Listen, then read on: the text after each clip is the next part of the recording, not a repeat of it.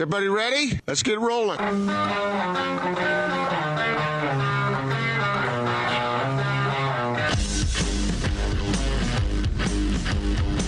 This is The Big Show on 97.5 1280 The Zone and The Zone Sports Network.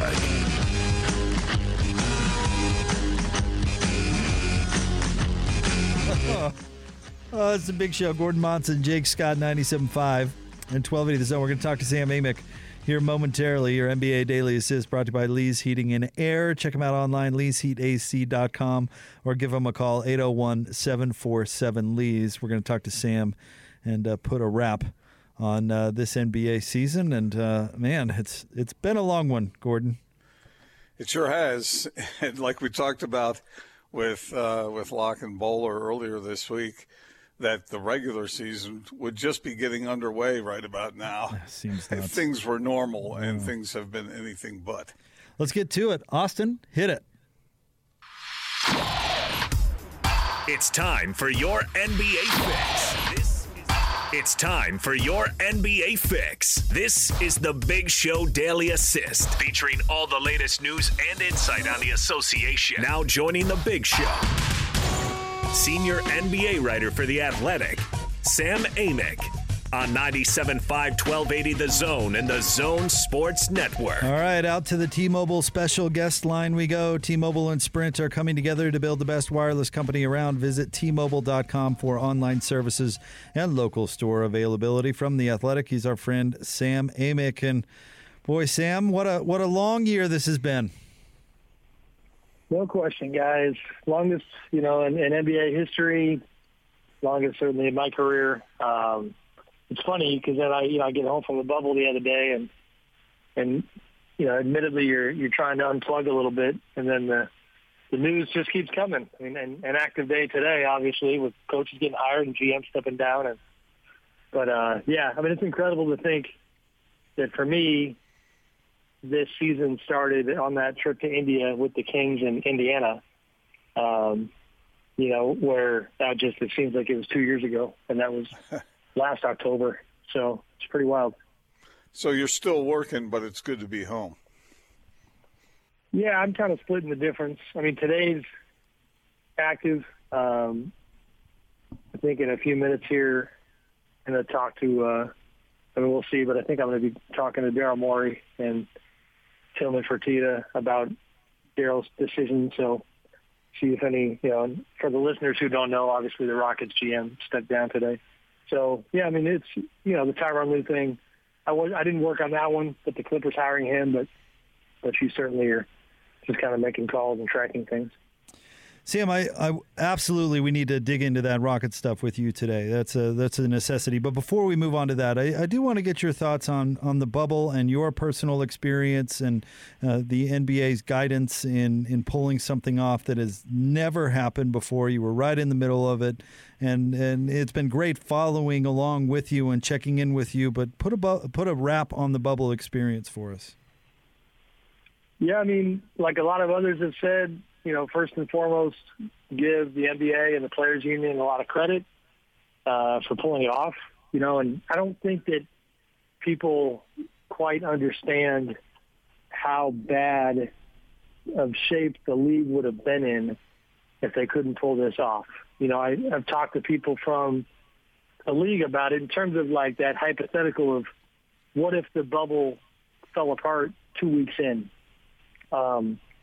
I legitimately think that, the future of the league might be in trouble, at least in terms of like the place that it has carved out in sporting society, I guess, and the type of business that they're used to doing. I mean, they've taken a massive hit because of the pandemic, but this was more than a Band-Aid. I mean, this was a big old, kind of gauze pad that really helped stop the bleeding. So I give them credit. And then for me, I guess just more subjectively, it was mostly a great experience. I mean, work-wise, really happy I did it. It's funny, the timing of visiting with you guys today. I'm sitting in my garage. We're not, now like kind of figuring out my new routine, my new rhythm. So I was getting a little workout in, which is in the bubble, that would be in the hotel gym or on the pickleball court. And so as you guys called, I was opening the newly delivered box of pickleball paddles that just showed up at my house. Nice. So I'm taking a little piece of the bubble home with me, and then try to get a net set up and have fun with our sons with that game. But I mean, it was a neat experience, and I'm getting a little. I have a hard time when some people anyway, on social media and stuff are celebrating, the NBA Finals ratings being down, and folks who didn't necessarily like seeing Black Lives Matter on the court and didn't like the social justice messaging. And, that bothers me because for one, most sports other than the NFL are down ratings-wise pretty seriously anyway. So it's a narrative that, I think says more about the person pretending that it's just the NBA than it does anything else. But beyond that, I learned a few things about, it was neat to see a lot of people who do have skin in the game and who did have something to lose financially, be willing to do what they believe was the right thing, even if it came at the expense of, some of their business. So, that part I thought was substantive and memorable and hopefully makes a difference. Did that experience, Sam, create new relationships for you that could be useful for you, but also just friendships and getting to know people a little better? And on top of that, did the players take advantage of that sort of situation, and you think relationships may have been cemented there as well? Yeah, I feel like there's layers to that. Like the players amongst each other, I think it definitely, some teams bonded and got closer. And I think maybe some teams, kind of learned that maybe they weren't in the greatest place chemistry-wise. And I think the bubble had I think for everybody, had almost a revealing effect. It kind of made you look at yourself. Like when I had a hard time in quarantine on the front end, I'll be honest with you guys, not to get too deep, but like I kind of learned that, like, all right, I got a few control issues. I have a hard time when people tell me I can't go here and I can't go there. And so I didn't really enjoy quarantine. And then once I got out, the hotel was nice enough, but we were confined to a pretty limited space. And so it's just, there's an intensity with everybody, players, coaches, executives, media members, that it kind of made you look at yourself, but then it also, it definitely formed different bonds. And for me, I mentioned the pickleball, like it's weird to now count some NBA referees as people that I'm very friendly with. Like if I see Zach Zarba in a bar on the road next year, if we ever get back to those days where we're out and about, I'm absolutely going to go say hello and have a beer with them. I would not have done that before. Same thing with Scott Foster and Kane Fitzgerald and Eric Lewis. Executives with the NBA, one guy, and I feel bad, I don't know his exact title, but he works in the basketball operations department for the NBA. David Booth was a former player, a scout for the Pelicans, and just this guy that, like, I didn't get to know him that well, but he was like a wonderful kind of soul, and I thought he was always a nice guy to talk to. And then for what we do, one day, I had actually hit up Adam Silver and said, hey, you should roll by the pickleball court and say hello. And sure enough, he did. He was on a bike ride, and he came by. And, I know Adam pretty well, but in that kind of a setting, he comes by, and we talked off the record for a half an hour, So, yeah, there were parts of it that were a reporter's dream for sure. All right, Sam, let's talk about the Rockets a little bit today, because I think it is a major, major story that has possibly been coming for a while, but Daryl Morey steps down. What is your take on what's going on in Houston and where they go from here? They're promoting Rafael Stone, who about a year ago was their legal counsel, top attorney for the team, has been increasingly involved in basketball operations. I think took on the assistant GM title this year. So Rafael is the new GM of the Rockets. That's the move. There's not a search. Rafael is the guy. And, Daryl, I don't know what to make of it. Again, I'll maybe have more answers in a few minutes here, but I'm surprised that he's stepping down at the end of the season when everything went down with Mike D'Antoni. I know this much, that Daryl was very disappointed with Mike's decision. But I think I got the sense, I don't want to speak for Daryl, but like, I just kind of felt like, Mike and Daryl had their relationship in a good place. Well, Mike and Tillman Fertitta, the Rockets owner, did not. So if I was in Daryl's shoes, I guess I'll just put it that way. Like, if I was Daryl, I would be disappointed, frustrated that I seemingly did my job and we should be able to bring this coach back. But he has feelings about the owner that are an obstacle to that. So that's kind of like the first time you looked at it and said, okay, I wonder if that was the beginning of the end for Daryl and the Rockets. Then you have the coaching search. I've been hearing for a very long time that for years, that Jeff Van Gundy was a real favorite of Daryl's and a guy that he would love to bring in. And then you kind of see now that John Lucas, the assistant coach for the Rockets, who has a great reputation, appears to be a front runner for that job. So I'm curious, like, did Daryl have frustrations within this coaching search that maybe his powers were kind of getting usurped? I don't have clarity on to what degree, Daryl's infamous tweet about, supporting Hong Kong and the protesters in relation to, their conflict with China, what part that played. Because Tillman stood by Daryl during that time when they lost $20+ million, in revenue because of the fallout. I don't know. I mean, I can't imagine it's not related at all, but I don't think that's the kind of front and center item here. There's other news about Ty Lue being hired by the Clippers and rumors about Stan Van Gundy being a front runner in New Orleans. What do you make of those items? Yeah, I mean, the Ty Lue one makes a lot of sense. Obviously we thought he was going to get the Lakers job a year ago. Couldn't come to terms with the Lakers, and he was, Doc Rivers' right-hand man with the Clippers. When the Clippers, had a parting of the ways with Doc, you kind of thought right away that, maybe they jumped on that decision because they didn't want to let Ty get away, and he was getting pursued by Houston, he was getting pursued by Philly, pursued by New Orleans. And so part of me would, be surprised if they can't get that deal done. And obviously they did today.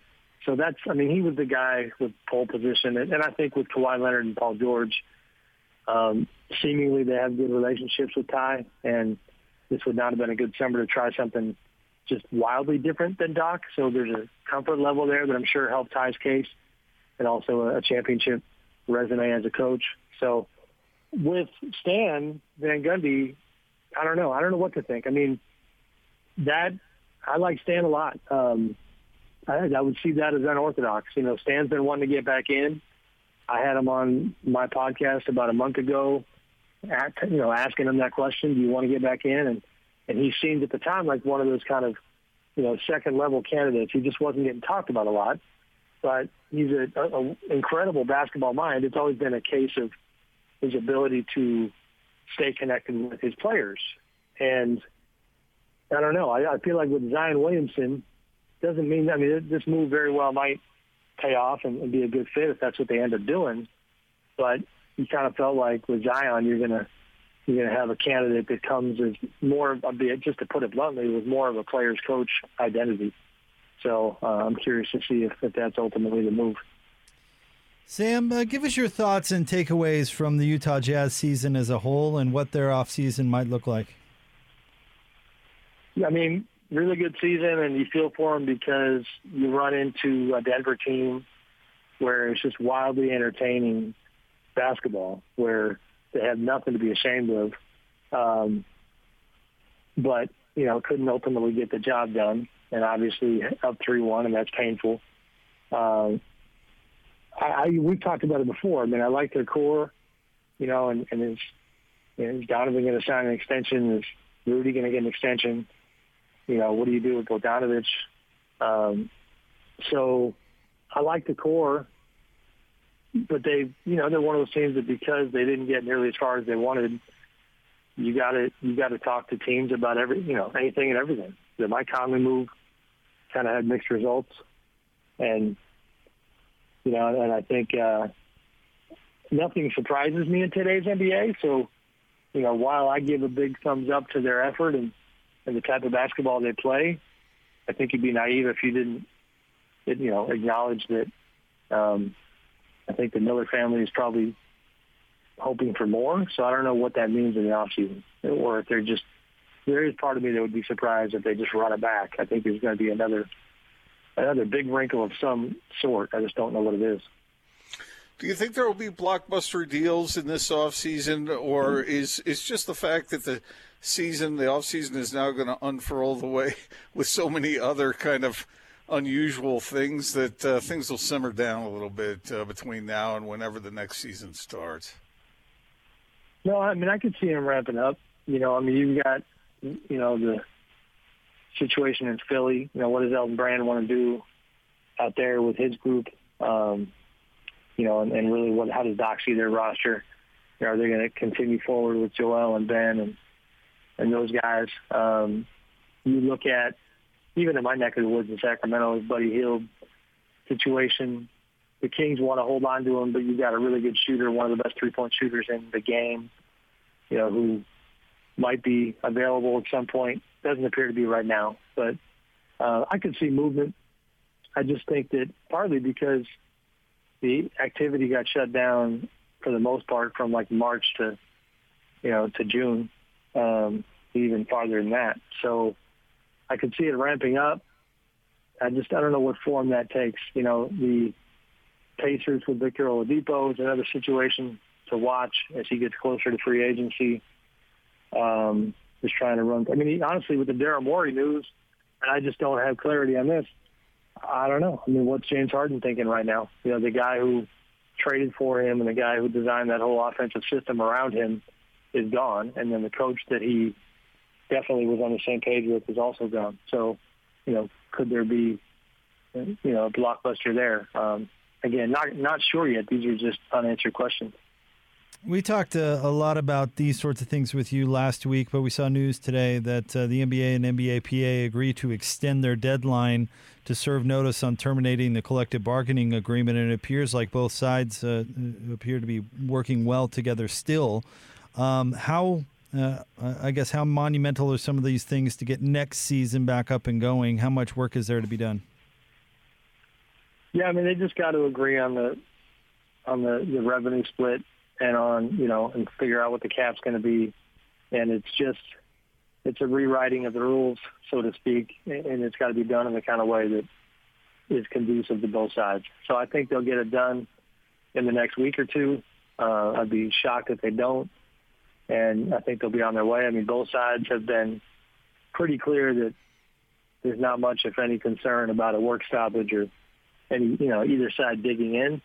There's like this recognition that these are extraordinary times and they need to treat this thing more like partners than they do foes. And like you said, Jake, they're still kind of using that approach and that attitude, and I think they'll get it worked out. Sam, a team you're pretty familiar with through the years, the Warriors. I was talking with Jake, and I saw that they're one of the favorites for next season, not at the absolute top, but they're among the favorites. Do you think the Warriors are going to just storm right back into the picture and be that competitive right off the bat? I think they'll get there for sure. It's going to be fun to watch. Selfishly, for me, because I'm in Northern California, I get another team that's a drive away instead of a flight that's really worth watching if we're in fact able to go and do media. I think they're going to be good. Steph and Clay are going to come back with a chip on their shoulder because they have been forgotten. They've been almost completely forgotten. If you talk to people around the league and fans and just the conversation, people have forgotten about the Warriors. And I get it. I know why. But, Clay is the one. He actually put an Instagram video up today or yesterday where he was doing some track work outside, and he was saying that he's like, man, all the respect to track and field athletes because this is a different kind of grind. He was on a track somewhere just doing some serious sprinting work. And this kind of reminded you that this dude has been trying to make his way back for, I guess, you're talking 16 months at this point. So, add a couple more to that, 18, 19 months later, he's going to be playing, for something for real. And Draymond Green, I'm assuming he'll come back in really good shape. And then it's a case of Andrew Wiggins and, how does he fit in? And today, Arshon Charania had an interesting little rumor, a tidbit about the Warriors being interested in Dwight Howard, which is something that they've explored in the past, like back before he was a minimum salary player, and he had a good run with the Lakers. So he's not a minimum guy anymore, but, I don't know. I actually think that, say what you will about his personality, but I think, maybe Dwight could be a good fit with the Warriors. So, I think they'll be good. It's just the West is loaded in general. The Nuggets aren't going anywhere. The Jazz aren't going anywhere. The Blazers still have a good thing going. So I would put the Warriors, kind of in that top three fold. Well, Sam, I know that Jake feels this way. You may be a tad bit tired right now after a long, long season, a strange season. But it's been a pleasure having you on our show all year like it was in past years. And we appreciate your contributions. We know our listeners really enjoy listening to you. So thanks for doing it. And let me add this. The next time you're in Salt Lake City, if the weather is right, bring those pickleball paddles because I've got mine right here. I'm ready for you. So nice. Come on. I like it. I like it, Gordon. I mean, guys, thank you. Hopefully I was, had fewer tired days than non-tired days, but always enjoy talking to you guys, and we've been doing this for a long time now, so I appreciate you too. Thank you. Thank you, Sam. We appreciate you. Have a great off season, whatever it may look like. You got it. Thanks, Jake. Thanks, Gordon. That's our friend Sam Amick, wrapping up another year of his appearance on the show, Gordon Weekly, and he's tremendous at what he does. And this has been just such a wild season, and this goes for all our Daily Assist guests, but they've been so great with us and continue to come on with us, and this. The basketball may not have been being played in those, April, May, June, July months, Gordon, but there were still stories every single day happening. And I think it was extremely valuable to have them continue to come on the show during it all, even though it was a few more appearances than they're used to. But I felt like all that information was all extremely valuable to the sports fan. And, man, they're great. I can't say enough about Sam. Yeah, Sam's terrific. All of them are. And we've had lunch with Sam. We've sat down. We've enjoyed time with him and had great discussions with him, both involving basketball and outside of that. So, Sam's he's terrific. Can you imagine if you're at the bubble and Adam Silver is pedaling by and you just stand there and talk to him for half an hour? That's pretty cool stuff. For some reason, I can't picture Adam Silver looking cool on a bike rolling around there in Orlando. Adam Silver doesn't look cool doing anything. So come on, you guys are being too harsh. Or maybe you don't even know it's him. Maybe he's got the full suit and that aerodynamic helmet that's covered in spandex. Oh, he's one of those who takes it very seriously. Very into it. Very seriously. Yeah, I could see that. Or is it a big trike with a basket on the back of it? I don't know. It's one or the other. There's no cruising. in between. Yeah. I don't know. Would you try to hit a pickleball at him? Just for the story? Haven't you ever seen that? Is it a football, that video online where somebody just picks off a bicyclist with a football? Have you ever seen that? Oh, well, it wasn't very nice, but it's kind of funny. Oh, jeez. Would you? Right up your alley, right? That's Jake's sense of humor right there. It's probably Jake that did it. I wouldn't do something like that, but I would laugh if I was there. Okay. You're more stick a broomstick through the front spokes type of guy. Now that's dangerous. That's dangerous, sir. All right, we'll have more Big Show coming up next. Big thanks to Sam Amick for jumping on with us. More next, 97.5 and 1280 The Zone.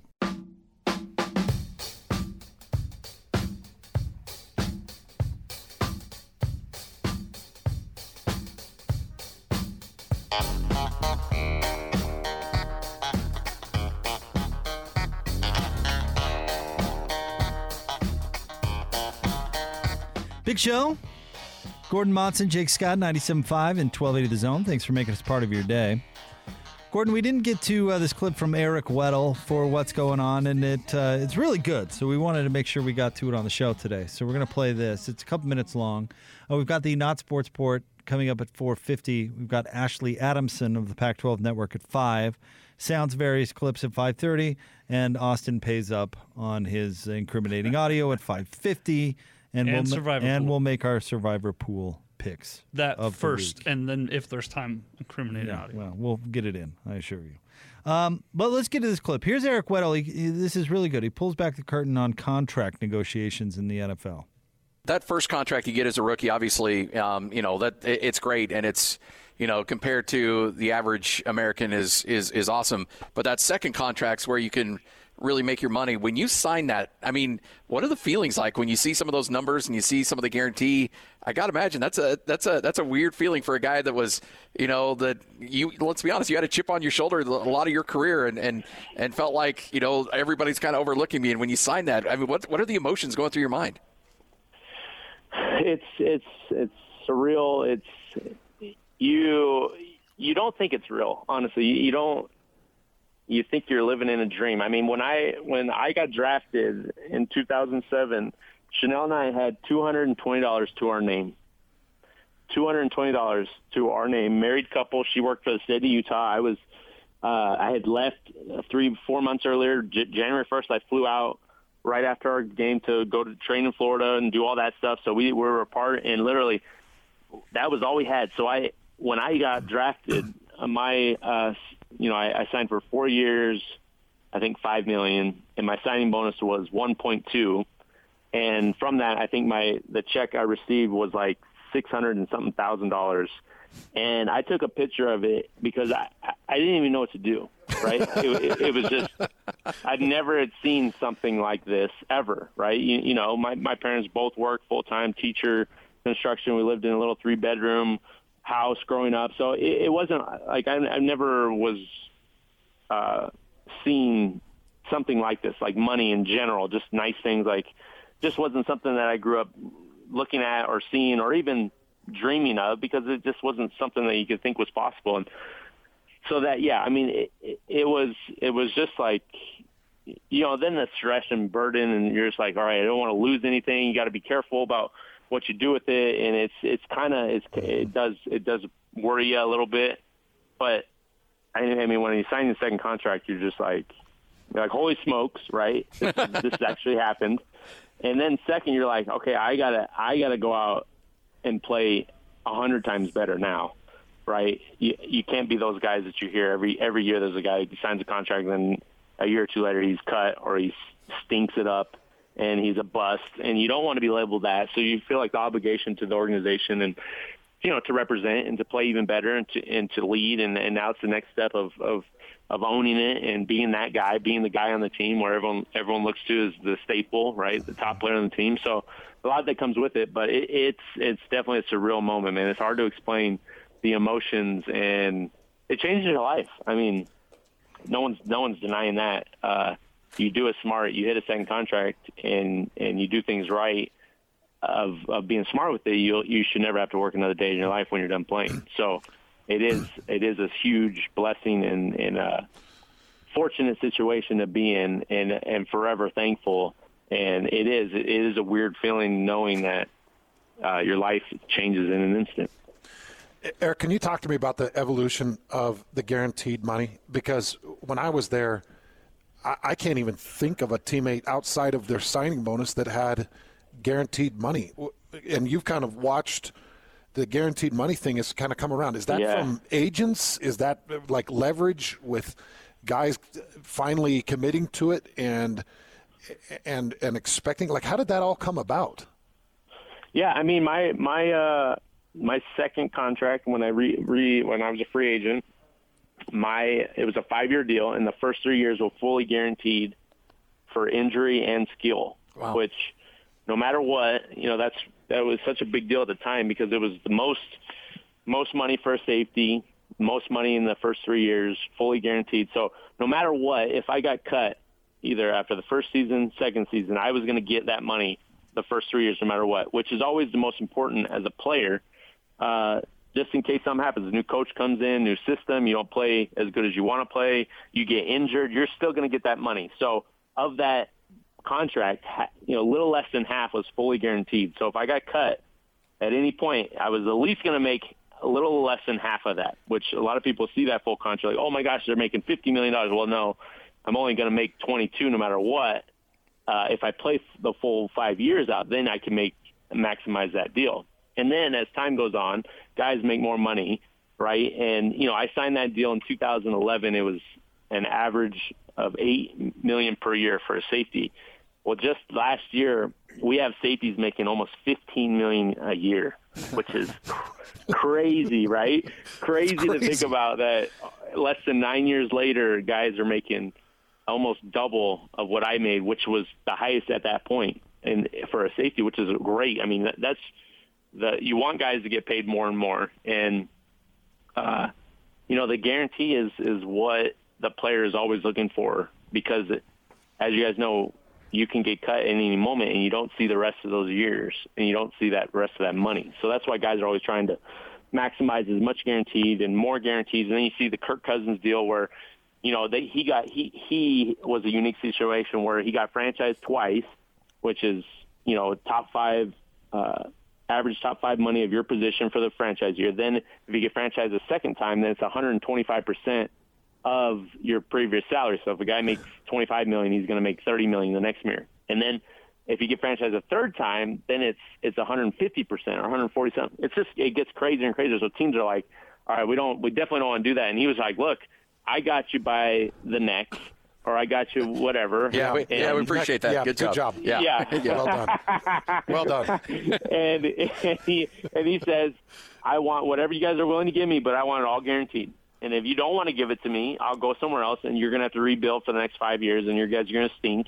So he had a great leverage on them to give him a full guaranteed deal. And after 2 years, he re-upped. But that's unheard of. And then you got obviously the new deals with Mahomes and these crazy 10-year deals, 12, whatever it is.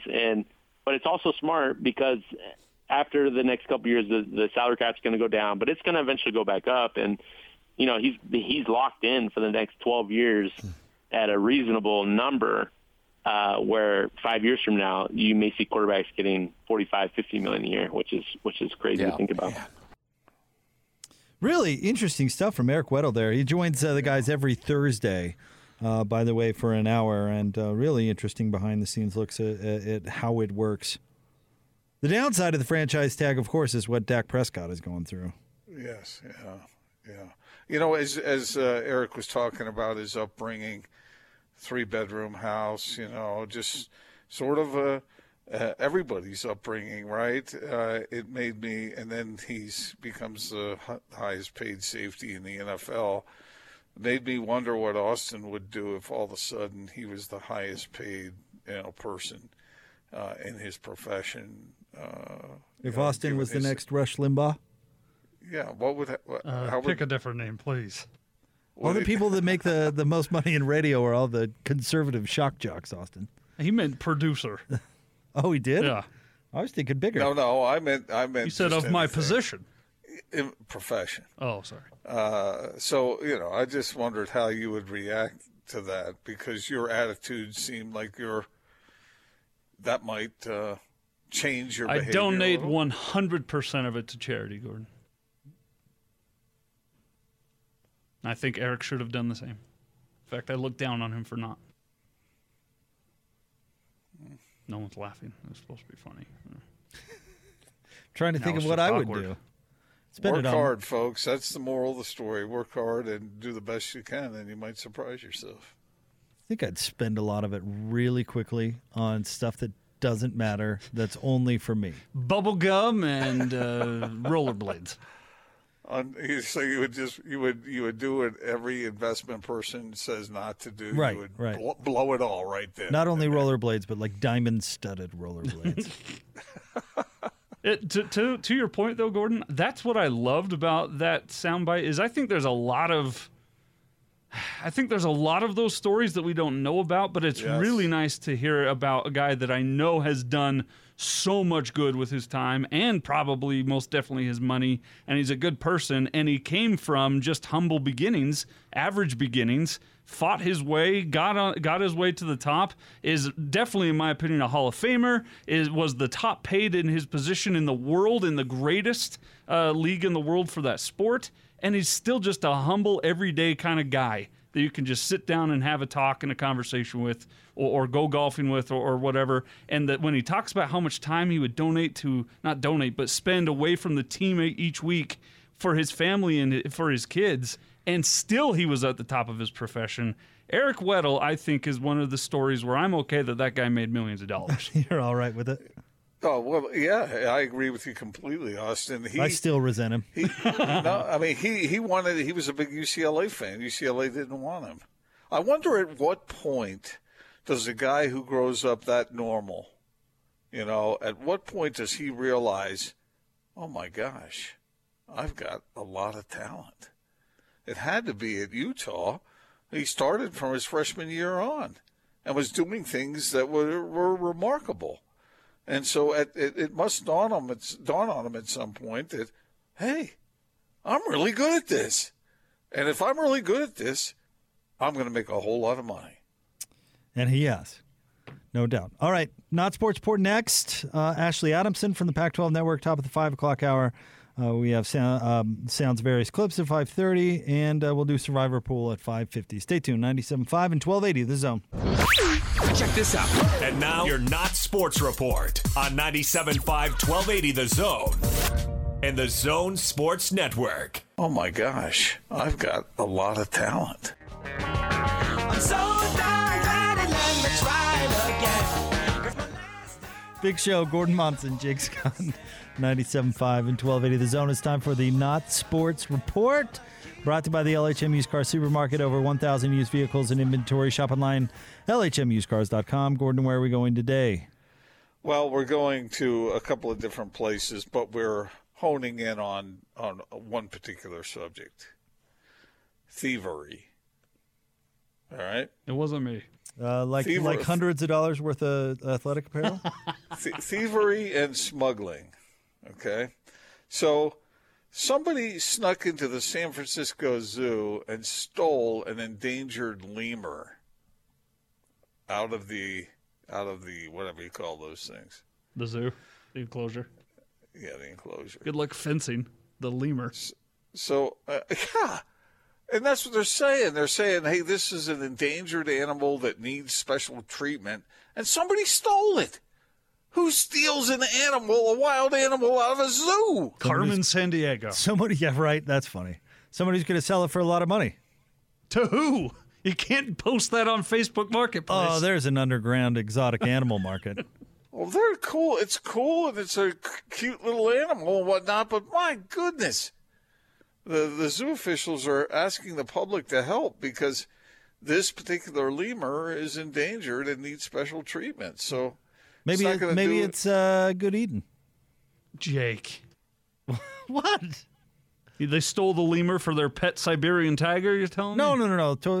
Maybe it's some sort of delicacy in a culture out there, like roast lemur. No. Bad, naughty. Tastes like chicken? Gordon. Yeah, I'm sorry. Okay, and then there's this story out of India. Okay. A smuggler tried to, smuggle 2 pounds of gold worth like $60,000 in a unique place as he went through customs officers through the airport in India. He was flying in from Dubai, and everything looked fine until customs officials noticed this man was walking really kind of funny. And it turned out that he had in excess of 2 pounds of gold stashed in his derriere. Saw that one coming from a mile away. How much? 2 pounds? Over 2 pounds of gold. And it's not like he was just trying to avoid the 18% tax. So, but I wonder about this a little bit. I wonder if he's getting a bum rap. Oh, that was such a long way to go to get to that line. Did you write that down? Oh, this is a pain in my butt. Austin, would you ever try something like that? What a question. Yes. How much was it worth? 60 grand. Yep. I bet. No, I'm not going to make that joke. Never mind. No, never mind. Full stop. Full stop. Yeah, no, that would have been Time to break. This is happening a lot from people coming from the Middle East or hiding gold. Usually they do it in like a chocolate box or a purse or an umbrella or a pen or something, you know. And one person tried to smuggle gold hidden in a toothpaste tube. And another one, according to this report, said they found gold lined in a person's underwear. I can't think of anything that would be worth trying to smuggle in by by that means. It's expensive being rich. I just, and then who has to extract the gold? And what's that process like? A goldologist. Moon River. All right, I think that was really a productive segment, wasn't it? Yeah, I got nothing for you, buddy. You're on your own. Ashley Adamson is coming up next. Sorry, Ashley. Pac-12 Network. Stay tuned. We'll get her thoughts straight ahead. 97.5 and 1280 The Zone.